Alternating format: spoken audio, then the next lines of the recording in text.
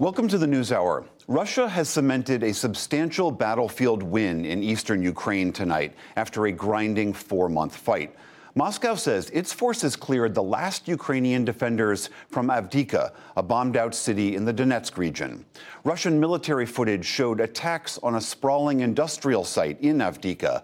Ukraine said its forces had to retreat because of a lack of ammunition. President Volodymyr Zelensky warned today that Russia is exploiting the delay of new American aid.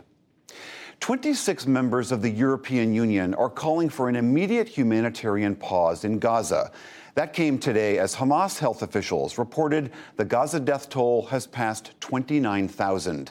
And Israel released security camera video purportedly showing a hostage and her 2 small boys wrapped in a sheet.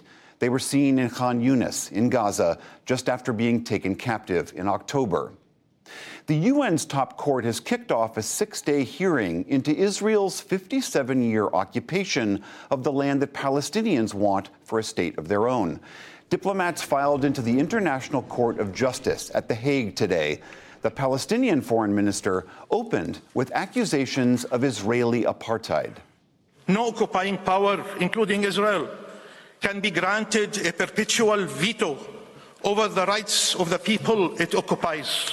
Successive Israeli governments have given the Palestinian people only 3 options: displacement, subjugation, or death.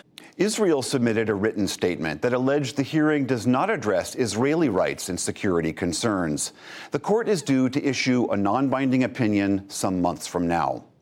Houthi fighters in Yemen carried out new attacks on shipping vessels today in continued retaliation for Israel's assault on Gaza. The Iran-backed group says it again targeted ships in the Gulf of Aden. That follows Sunday's attack on a ship in the Bab el-Mandeb Strait.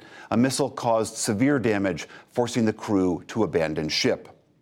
Back in this country, a Minneapolis suburb is in mourning after a Sunday shooting that killed 2 policemen and a firefighter.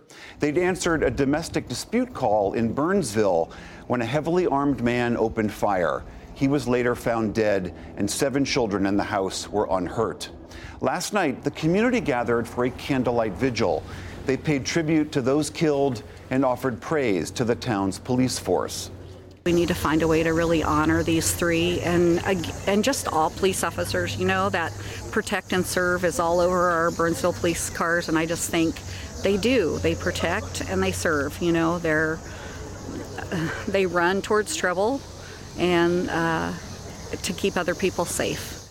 In a further tribute, flags were lowered to half-staff across Minnesota today.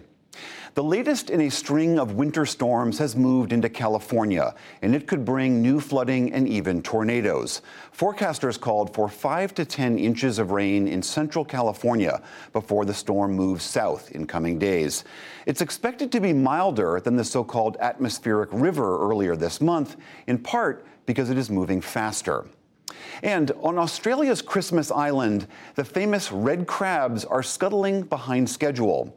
In typical years, more than 100 million crabs blanket the ground and block traffic as they scramble to the sea to mate. But wildlife officials say lack of rain has largely put this great migration on hold. The last 6 to 9 months of 2023 was exceptionally dry. So dry that when the crabs would normally migrate in October and November, we had no rainfall and they didn't migrate. All told, this is already the latest crab migration since tracking began in the 1980s. Still to come on the NewsHour, Tamara Keith and Amy Walter break down the latest political headlines. Actor Paul Giamatti on his Oscar-nominated performance in The Holdovers. Students and their teacher give their brief but spectacular take on building trust, plus much more. This is the PBS NewsHour from WETA Studios in Washington and in the West from the Walter Cronkite School of Journalism at Arizona State University.